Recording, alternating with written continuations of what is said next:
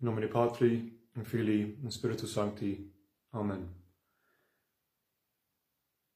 We're going to continue reading and exploring the Introduction to a Life of Devotion by St. Francis de Sales. As I said before, I'm not a spiritual teacher. This is not here to give direct spiritual instruction to anyone. What we're hoping to do is to delve into the wisdom that this book has to offer, to read some of it and just make some reflections on what it has to say. For spiritual instruction, I not only recommend but insist that you go and find a good Catholic priest. So let's continue. There are penitents who forsake sin indeed, but do not give up their affection to it. That is to say, they resolve to sin no longer, but they have a certain reluctance to deprive themselves of the miserable delectations of sin. Their heart renounces sin and departs from it, but it ceases not for all of that to look back often in that direction, as Lot's wife looked back at Sodom. These weak and faint-hearted penitents abstain for some time from sin, but it is with regret. They would like to be able to sin without being damned. They speak of sin with a certain satisfaction and relish, and esteem those happy who commit sins. I want to focus on that one passage in there very briefly. They would like to be able to sin without being damned. That's worth reflecting on. Well, the whole passage is, obviously. I think over time, sin gets its claws and its tentacles into us. And not only because we're fallen creatures, but because we continue to enjoy and habituate ourselves to the lives of sin and what they produce over long periods of time. Of course, even people who have had the fortune to grow up within the church and be shown its good example from a young age, all of us have our sins that we need to overcome and bear. But I am now thinking in particular of myself and many of my peers who have come from lives where we've been soaked in it for a long period of time. And what that's done is it's made many of our habits, pastimes, enjoyments, even many of our really warm and happy memories interwoven with the life of sin, so that we come to feel like that's where all of our enjoyment comes from. That's where our joy comes from, to the extent that we understand what joy is, although that life is basically a shadow of it.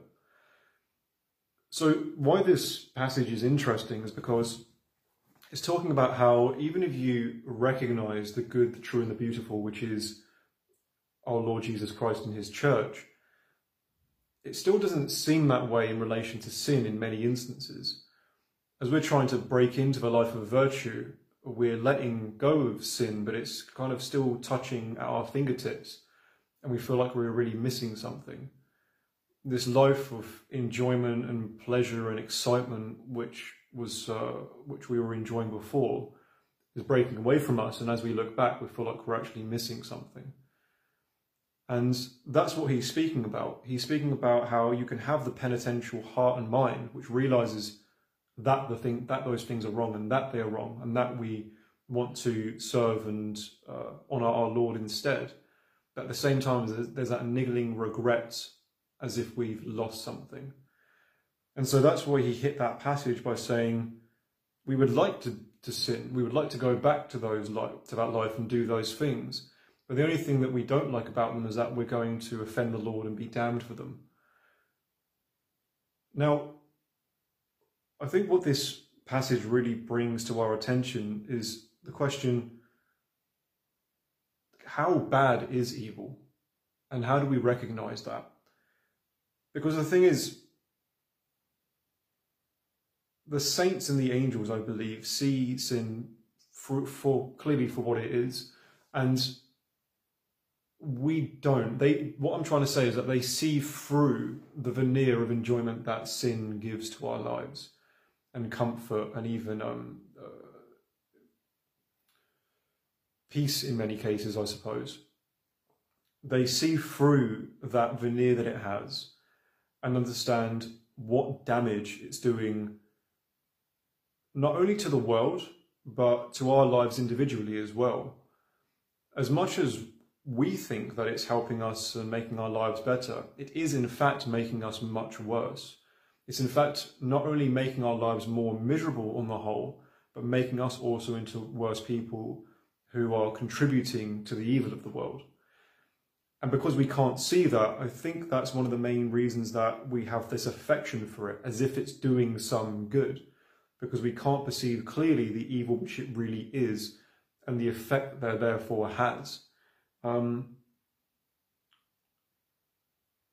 So I think that breaking away from the affection of sin does involve a reflection, it requires a reflection on just how evil it is and what it does to us and the world around us. And it's a hard thing to really understand it in its entirety, because so many sins are so subtle, right? For example, even the sin of sloth, not doing as good as you could have done, is a sin, right? And it's like, how do you measure that? Because you can't see the effects. You can see the effects of, say, gratuitous anger if you take it out on someone and you damage them and you hurt them in some way. But simply by being blasé about things or not giving God his proper justice, how are these things clearly damaging the world? And one of the ways to put it, just in a sentence, because I don't want to spend too much time on this, is that by depriving the world of perfection, you are doing evil to it. By depriving the world of perfection, a vacuum exists, which evil then jumps into and is able to grow. So I'm going to leave it there, I think, for the time being.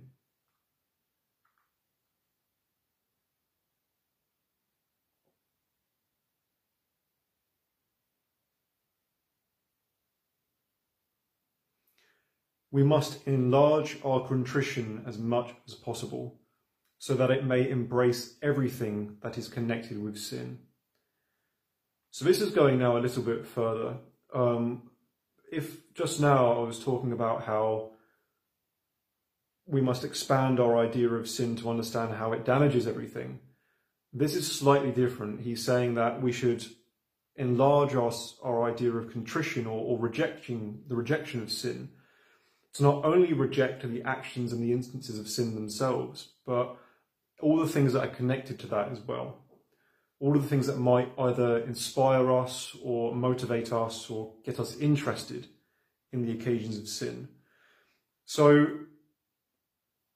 it's not simply a case of disdaining, say, being drunk, right? Or making a fool of yourself, more specifically, getting so drunk that you make a complete fool of yourself and you throw up on your friend's carpet or something. It's like, if you know that the sight of alcohol makes you interested in doing that, then that too, the very sight of it, should be disdained. Yeah, perhaps even to some degree, depending on your temperament, the existence of alcohol would be something that you disdain.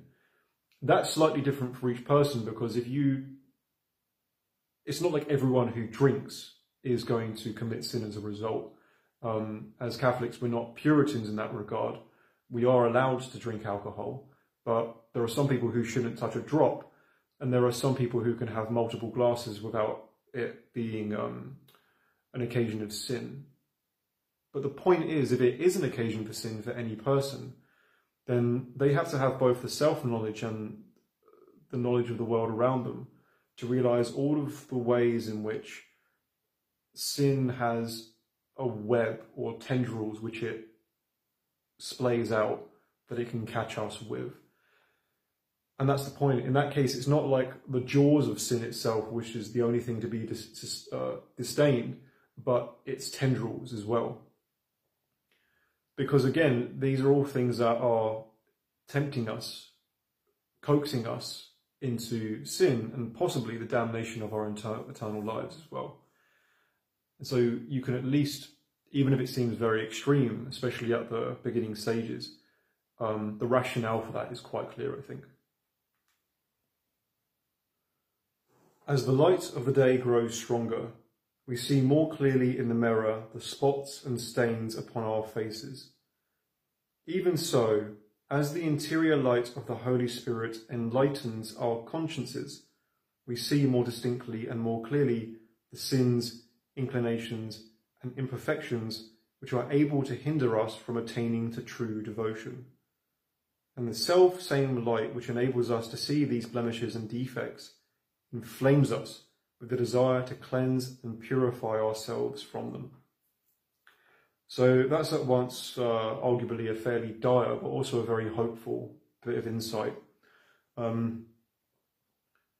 It connects to the fact that you often hear that the saints genuinely thought themselves to be wicked and wretched, yeah? Which obviously seems crazy on the face of it, because they're esteemed as the least horrific people in history, and for the most worthy of reverence and, dare we say, the best of us, right? They didn't think that. They genuinely thought themselves to be base and lowly and horrific things.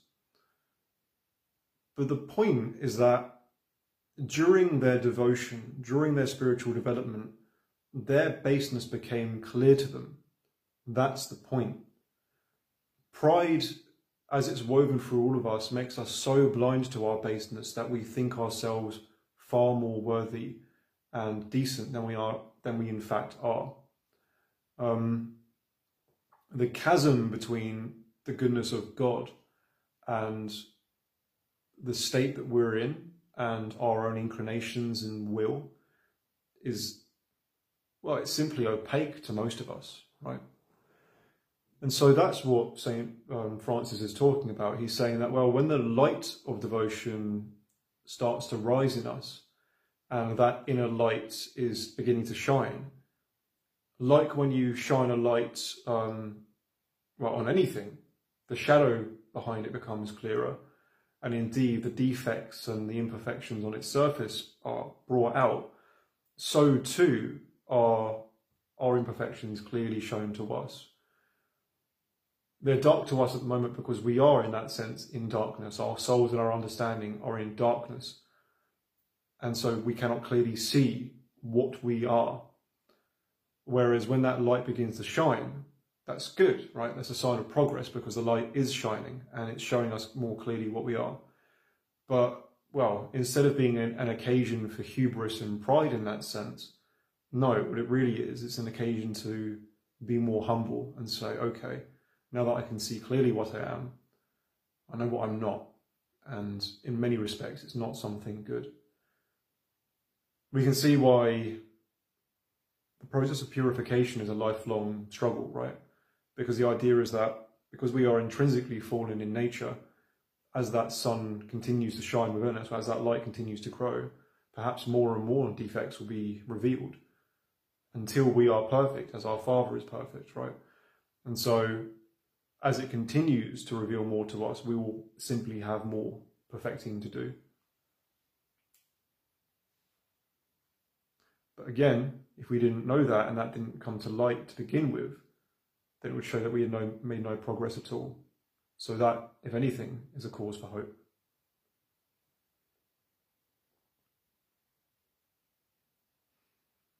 This is a practical bit of advice.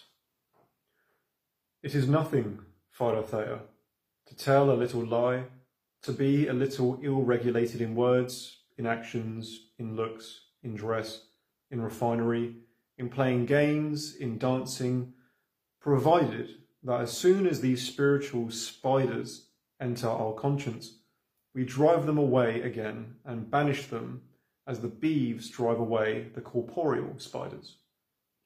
But if we allow them to stay in our hearts, and not only that, if we take pleasure in retaining them there and multiplying them, soon we shall see our honesty lost and the hive of our conscience corrupted and ruined. We don't need to be perfect all of the time, and we don't need to be flawless in every single thing that we do. And that gives us a bit of a relief because, again, because of how high the bar is set, it can make us feel like we have to grab onto every little thing from the outset and make sure we're micromanaging everything that we're doing. to make sure that everything is flawless. St. Francis is saying, look, don't get hung up on that. Mistakes will come and they can be made. What he's advising against instead is just saying, when those mistakes are made, which they will invariably be, don't tend to them. Don't let them settle in you. Don't become accustomed don't become accustomed to them. If you're noticing that you're making these small little mistakes, like you, without thinking, end up telling a lie, or you have witlessly dressed immodestly one day, perhaps you get a bit more irritable than you should do a little bit quickly, then these are just the imperfections that we're all going to carry. But so long as you don't then grab onto those and think, okay, that was a good thing that I did, that's something that I want to make a part of my character and a part of my life, or even if you just neglect it so much that you don't see the wrong that it does, that's where the danger lies. So he's basically saying, don't worry too much about the mistakes, but just be vigilant of them and make sure that when they do appear, like spiders, brush them away from your home.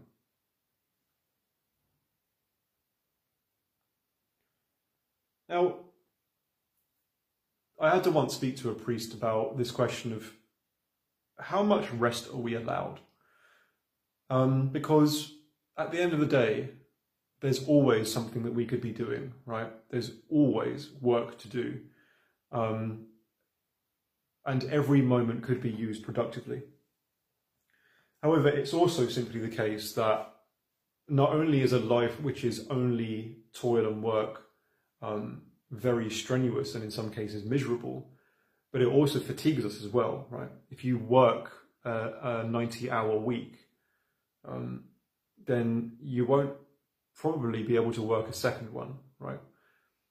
So even just for pure practicality, rest and recreation should be woven into life. And much more than that, it actually just allows us to appreciate the joy within it as well, right? There is something more than simple or mere rest that you gain from playing a board game with a good group of friends when you're sharing that enjoyment together, or when you teach your children how to sing or something like that, right? These add, in some cases, I would argue, a profound element to life. But let's just talk about recreation and playing games in general. Okay, so if we're going to say, well, how much rest should we have? What place is there for that in life? And so St. Francis is speaking to games now. Games, balls, feasts, pageants, and plays in themselves are no wise evil, but simply indifferent, it being possible for them to be carried out well or ill. Nevertheless, such things are always dangerous, and to have an affection to them is still more dangerous. I say, then, Philothea, that it is lawful to play, to dance, to adorn oneself, to be present at proper plays, and to feast. Yet, to have an affection to such things is contrary to devotion, and extremely hurtful and dangerous. What I really like about Catholicism is that when it comes down to so many things, it's basically common sense, right? He's saying that, yeah, there is a time and a place in life for games and dancing and feasts and everything. The first thing to notice is that he didn't say don't do any of these things, or even that they're wrong. The most he said, well, he said that in themselves they're indifferent, right? They're morally neutral. All he's saying is that don't let them distract you from devotion. Don't get an affection, don't become attached to them so much, right?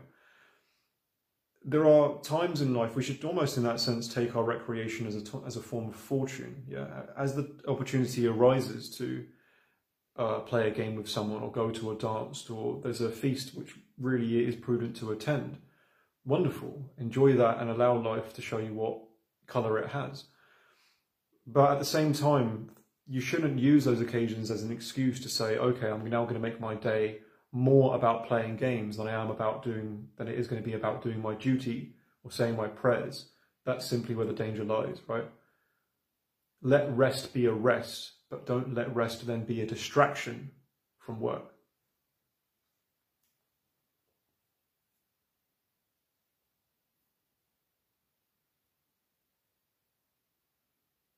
So then he goes on to say of the idea of someone who's become too attached to games.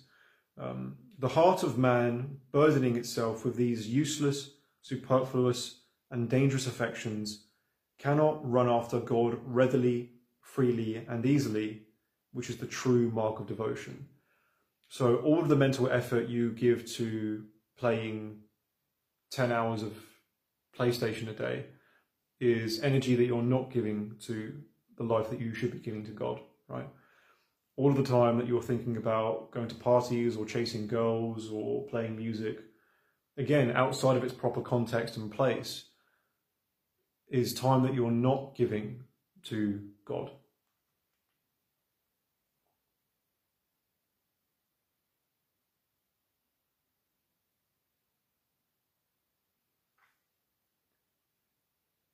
On the matter of purifying ourselves from evil inclinations, we still have, Philothea, certain natural inclinations which, inasmuch as they have not taken their origin from our own personal sins, are not properly sins, neither mortal nor venial, but are called imperfections, and the acts which are the outcome of these inclinations are called defects and shortcomings.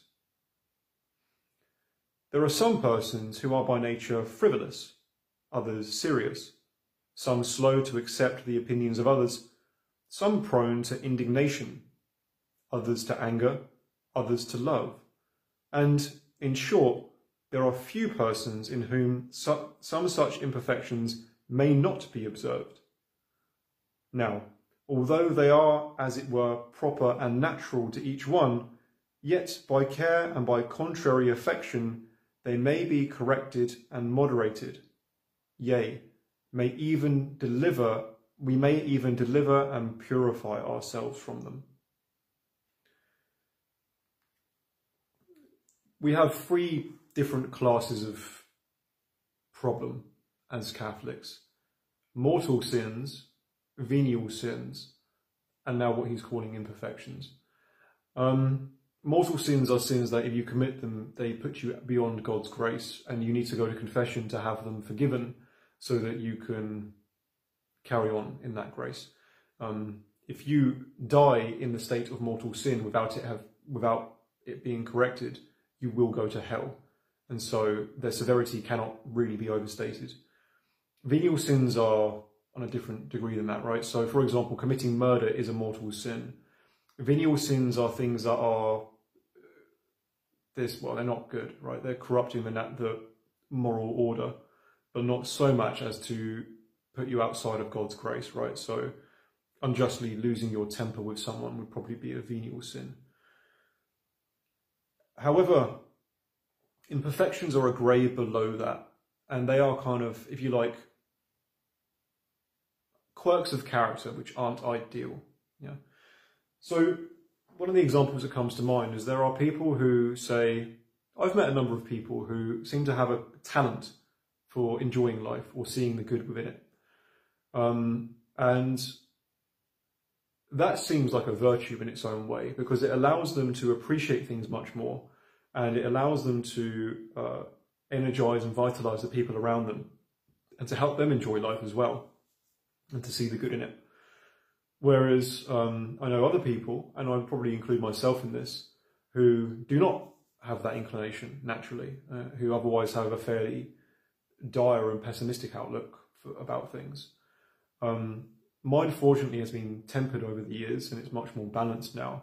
But there are certainly people I know as well who their default is to sway towards thinking about things negatively. And that you might call an imperfection. That by itself is not actually causing them to sin in any way. And they haven't gone as far with that imperfection perhaps to be in a state of despair or to give up or to anything like that. But as an imperfection of their character, it keeps making them slip into attitudes that they shouldn't have, thoughts that aren't really helpful, that kind of thing. And as St. Francis is saying, every person has their own quirks and characters and defects. And if we understand them properly and if we approach them vigilantly, these can be mitigated and corrected, and indeed even overcome. Being imperfections, we shouldn't get so worried about them. That's the thing. Put everything in its proper order. Recognize the magnitude of everything according to its status, right? Don't mistake an imperfection for a mortal sin. Don't get as hung up or as worried about it as you should do with a mortal sin, because it simply doesn't have the same level of severity. All imperfections, whether they be normal imperfections, venial or mortal sins, detach us from the perfection of God. But again, have a sense of perspective, okay? There is no natural temperament so good that it may not... There is no natural temperament so good that it may not be made evil by vicious habits. And there is no natural temperament so refractory that it may not, first by the grace of God, and then by industry, diligence, be subdued and overcome. So if you're one of those people who has that, let's say you have like a natural inclination towards anger, and you too readily lose your temper with people. He's saying that that's not so trivial that you can't make that much worse. If you mismanage that, or if you simply allow it to get away from you, that anger could very easily become a venial sin, you know, if you accuse someone unjustly, or it could indeed become a mortal sin if that imperfection then takes your anger to the point of killing someone, right? So there's no imperfection or temperament that cannot be made evil by the wrong habits and actions. However, he's also said that there is no temperament which cannot also be corrected by, firstly, the help of God, and then on our part, due diligence and discipline. So, yes, we all have our imperfections, but we shouldn't say, first of all, we shouldn't get hung up on them as being the end of the world. But at the same time, we can also not be...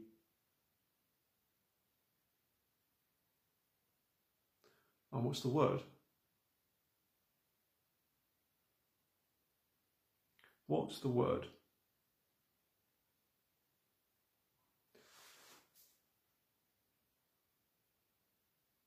Consigned. That's it. We should not be consigned to their existence. Yeah, they can be overcome. We shouldn't just say that it's set in stone. And so we're factoring that in the long term. Maybe that's something that we need to think about as well. These little problems that we have are also things that we can, perhaps should, pay attention to.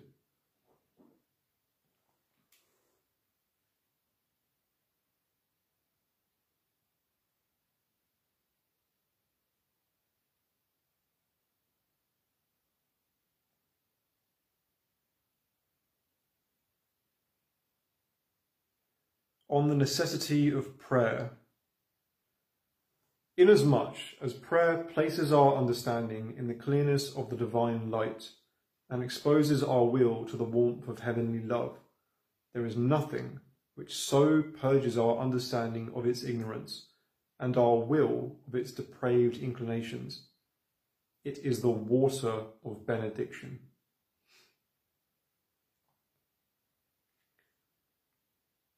I've heard it said that prayer is the entirety of the Catholic life, of the perfect Catholic life. Arguably, the only thing that we're here to do is pray and pray all of the time. But to understand that, we have to, like with the discussion on love, we have to expand our understanding of what prayer therefore entails. First of all, we have to talk about love again briefly, because as we said in the last discussion, love, or agape, the divine love, is broader than what we usually understand. It encompasses the complete will of wanting what's best for someone. And therefore we can conclude that actually our entire purpose is to love, and specifically to love God. And then through our love for him, to love everyone and everything else as well.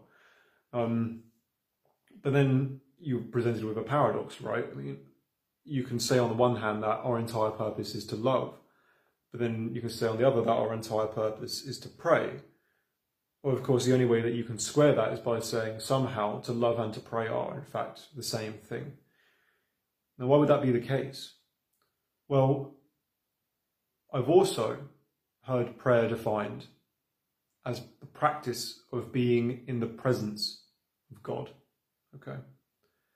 And now, because of the type of being that God is, practicing being in his presence doesn't just mean standing next to him, but allowing him and being in his presence in action, in thought, in your soul, in your understanding, so that in that sense, you are soaked through with his presence.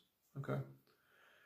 Now, when we do pray, the act of praying, obviously that now ties some things together, because when you're praying, you're trying to put yourself, you're trying to speak to him. And that's one of the most basic ways that we are in the presence of someone, by entering conversation with them. So this is what prayer is about. And now St. Francis is really emphasizing the role of prayer in the life of devotion. It places our understanding in the clearness of the divine light and exposes our will to the warmth of heavenly love. And of course it would, right? Because if we're placing ourselves in the presence of God, by being near him, he exudes his goodness upon us, right? Onto us. That's the idea. The closer we get to God, it's as if we're like a walking shadow, and he is that one pure, ultimate divine light. And the closer we stand to that light, the more it shines the shadow out of us. Yeah.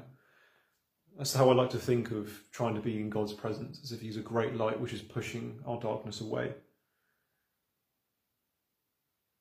There is nothing which so purges our understanding of its ignorance and our will of its deprived inclinations as prayer.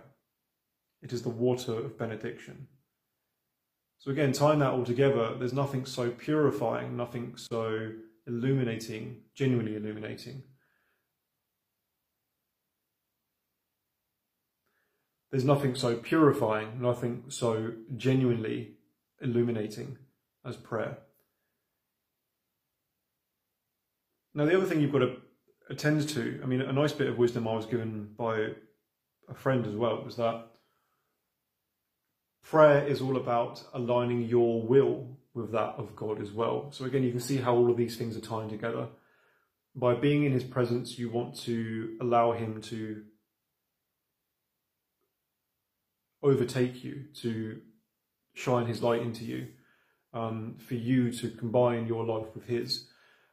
And by trying to do his will, you're again trying to love him, because love involves doing what's best for someone, and what is best for God is what his will is. Yeah. So all of these things tie together. So what does that tell us about the actual practice of prayer itself, in the way that we most commonly understand it? So, for example, when you say the Our Father, as just one example, well, not only are you speaking to God, right, so placing yourself in his presence, but you're also placing your mind on his nature, his plans, his will, and you're trying to make that your own will as well, right? Thy will be done, as if that is your will as well as his. You want his will to be done.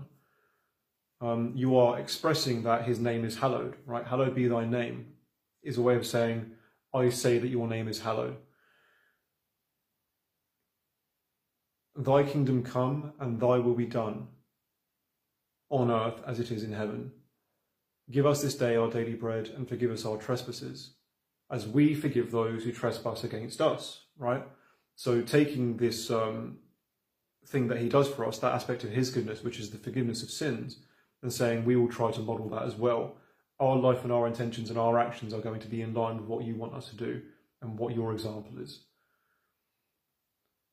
So that's just one example. And that's kind of shows how the model of spoken and mental prayer can do that. It brings our will and our intention and ultimately our being in line with God. But this is also why prayer isn't relegated to spoken or mental speech. St. Paul, for example, said that we could and we should pray for every hour of our lives, right? Every day of our lives, every minute. And you think, well, how can you do that? Because obviously, if I've got all of my duties to go about in my day, right? I've got children to look after, I've got crops to grow, I've got buildings to create, I've got people to teach. Then how can I possibly spend all of that time reciting my Hail Marys and my Our Fathers? And the whole answer to that is, well, that's not what he's telling us to do. Because again, if we broaden our understanding of what prayer is, we have to spend all our time being in God's presence. We might not necessarily be doing that with words and conversation. We might in fact be doing that by constantly ensuring that our will and intention is aimed at God. And by doing what he wants and always keeping him in mind in that sense, offering our hours and our days to him and everything we do within them, that then more expansively becomes an all-encompassing living form of prayer.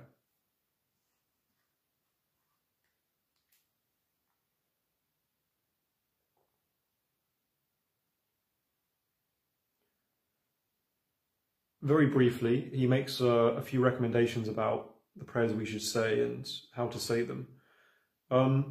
He has this one passage here where he says, after speaking about the Pater, the Ave and the Credo, right, so the Our Father, the Hail Mary and the Creed, he says, whilst saying them in the language of the church, he says you should also say them in Latin, right? So if you're praying your rosary, you have the multiple prayers, right? You have the Creed, the Our Father, the Hail Mary, the Glory Be, and the Hail Holy Queen, and the O My Jesus. And he says you should pray all of those, but he also says you should also say them in Latin, so that whilst saying them in the language of the church, you may nevertheless relish and the admirable and delicious meaning of these holy prayers, which you should say. Sorry, I got that wrong. He's saying you should say them in both Latin and your mother tongue, right? But the bit that I found interesting about that passage is where he says you should say them in the language of the church, which is Latin. And I hadn't really thought about that before. I know that we use Latin as Catholics because, it's very useful, especially now as a dead language, because the meaning stays consistent. And, we have Latin prayers in the Mass, so that the Mass is consistent and the same everywhere in the world, right? So I always understood those aspects. But simply calling Latin the language of the church, I thought was quite a beautiful and interesting way of putting it. So he says that we should not only pray these prayers in our mother tongue, so that we indeed understand what they mean, but we should also pray them in Latin, so that we are praying in communion and in the language of the church. Kind of, I suppose, as a way of showing our respects to that institution that we're all a part of and that our Lord founded. This is extremely important. One single Pater, that is to say, one single Our Father, said with feeling, is worth more than many recited quickly and in haste. I was reading a book on the Rosary by Saint Louis de Montfort, and he had a similar commendation. He said that one rosary said well, properly, with intention, with the right attention, is worth 1,000 said in haste. So obviously St. Francis is echoing exactly the same idea. Our prayers are not mechanical things to tick off of our list. We may well have on our to-do list to say our prayers. There's nothing wrong with treating them as a duty and a discipline, but we should not mistake them for being something on a factory line that we can simply work through. They are, as we've said, part of the conversation with God, part of being in his presence. And so one Our Father said with genuine intention and honesty and will is worth, it's like if you just tell 50 random women that you love them and you send it to them via a bulk text message. That means basically nothing, right? Compared to if you just simply and sincerely tell one woman, I love you. Okay? And that's all it basically means. Speak, and speak honestly, and speak from the heart. And one prayer said from the heart is worth 1,000 rushed off of the tongue.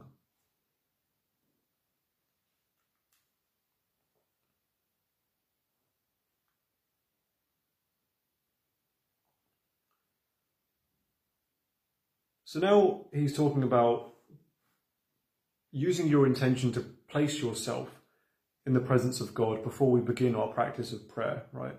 So imagine that you've just sat down to say your rosary or just offer your morning prayers. And the first thing he recommends is when you do that, realize who you're speaking to and realize that he's near you. And so place yourself in the presence of God to prime your prayer life. And he gives 4 principal recommendations for how to do that and how to approach that. So I am now going to set forth 4 principal ways of placing yourself in the presence of God, which you may make use of in this preparation. The first consists in a lively and attentive apprehension of the omnipresence of God, which means that God is in everything and is everywhere. It's funny to think of sometimes that of all of the different things there are in the world, it's as if God is just one among them. Of all of the different things that we could talk about, whether it be lampshades, carpets, holidays, food, and sports, there is also this one topic which is called God, right? Of all the different things that you could read about in a library, there is engineering, botany, fashion, and then also there are books on God. And I don't know about you, but sometimes that seems to throw him in this big kind of, throw him as one grain of sand amongst the beach, if you know what I mean. The funny thing is, obviously, it's in that one point, that one topic, that one thing we can give our attention to, that everything else exists, right? God is not one thing within reality. He is not only reality itself, but the thing that gives it being, right? His nature and his life is the thing that allows everything else to exist. And I suppose it's just way easier to pigeonhole him as one thing amongst the variety, because it's so hard to wrap our heads around the magnitude of that truth. So St. Francis is just prompting us back to having that in our minds. God is the very air in which we breathe. He is the very water in which we swim. And he is in and through everything. And so keeping that in mind, that's how we can understand that, yeah, he is actually next to us for all the moments of our lives.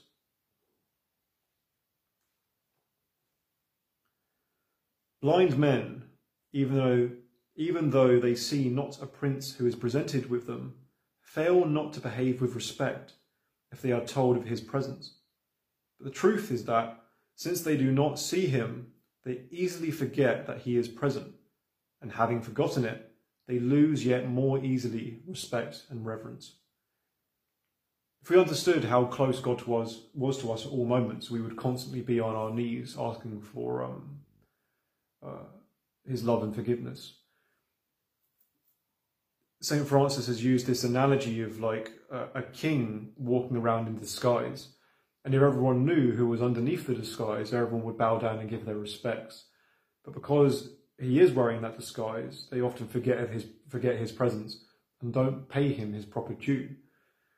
In that sense, St. Francis is kind of saying that God and our Lord, indeed, don't forget Jesus is the Logos, he's like the ordering divine principle of the whole universe, is always present, is always right next to us, but is hidden in this disguise of material reality. And so we don't see and fully appreciate his presence. And so, again, we can just tweak our minds back to that and understand, no, he's always standing next to us.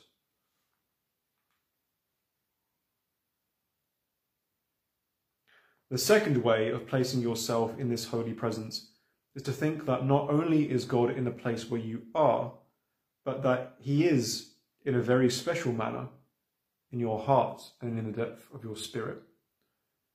And I think, properly speaking, that's of the three persons of the Trinity, that's the Holy Spirit that's within us. I once heard someone say that, God, it's like God is above, Jesus is beside, and the Holy Spirit is within. These things are never exactly accurate because it's a mystery for a good reason, but that's one way to think about it. But God knows us and is part of us more intimately than anything else is, right? Because he created the very blood within our veins and knows more than we do the details of the skin and the cells in our hands, right? And of course, with our soul and our being and our mind and our heart as well. And as the Holy Spirit is within us and is present more intimately than anyone else possibly could be. So if we can bring our attention back to that, we can realize that before we even place ourselves in God's presence, he is already intimately present within us. The third way is to consider our Saviour, who in his humanity looks from heaven upon all persons in the world, but particularly upon Christians who are his children, and more especially upon those who are in prayer, whose actions and behaviour he observes. When it comes to the theology of the trilogy, it's quite easy to get lost in the weeds, so I'm not going to.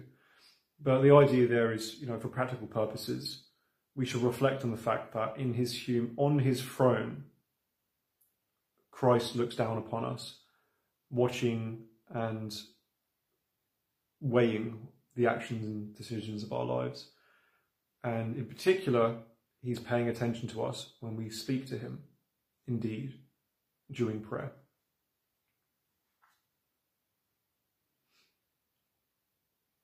The fourth way consists in making use of the imagination alone, representing to ourselves the Saviour in his sacred humanity, as though he were there near to us. And I imagine that if you were simply given the instruction to place yourself in the presence of God, that might be one of the easiest, or perhaps the go-to strategy for most people, right? Well, how do you place yourself in someone's presence? Well, you just imagine that they're there, right?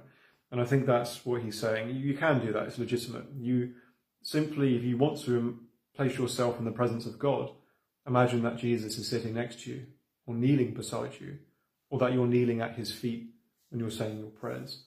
And that's just one of the other ways to place yourself in the presence of God, making yourself ready for prayer.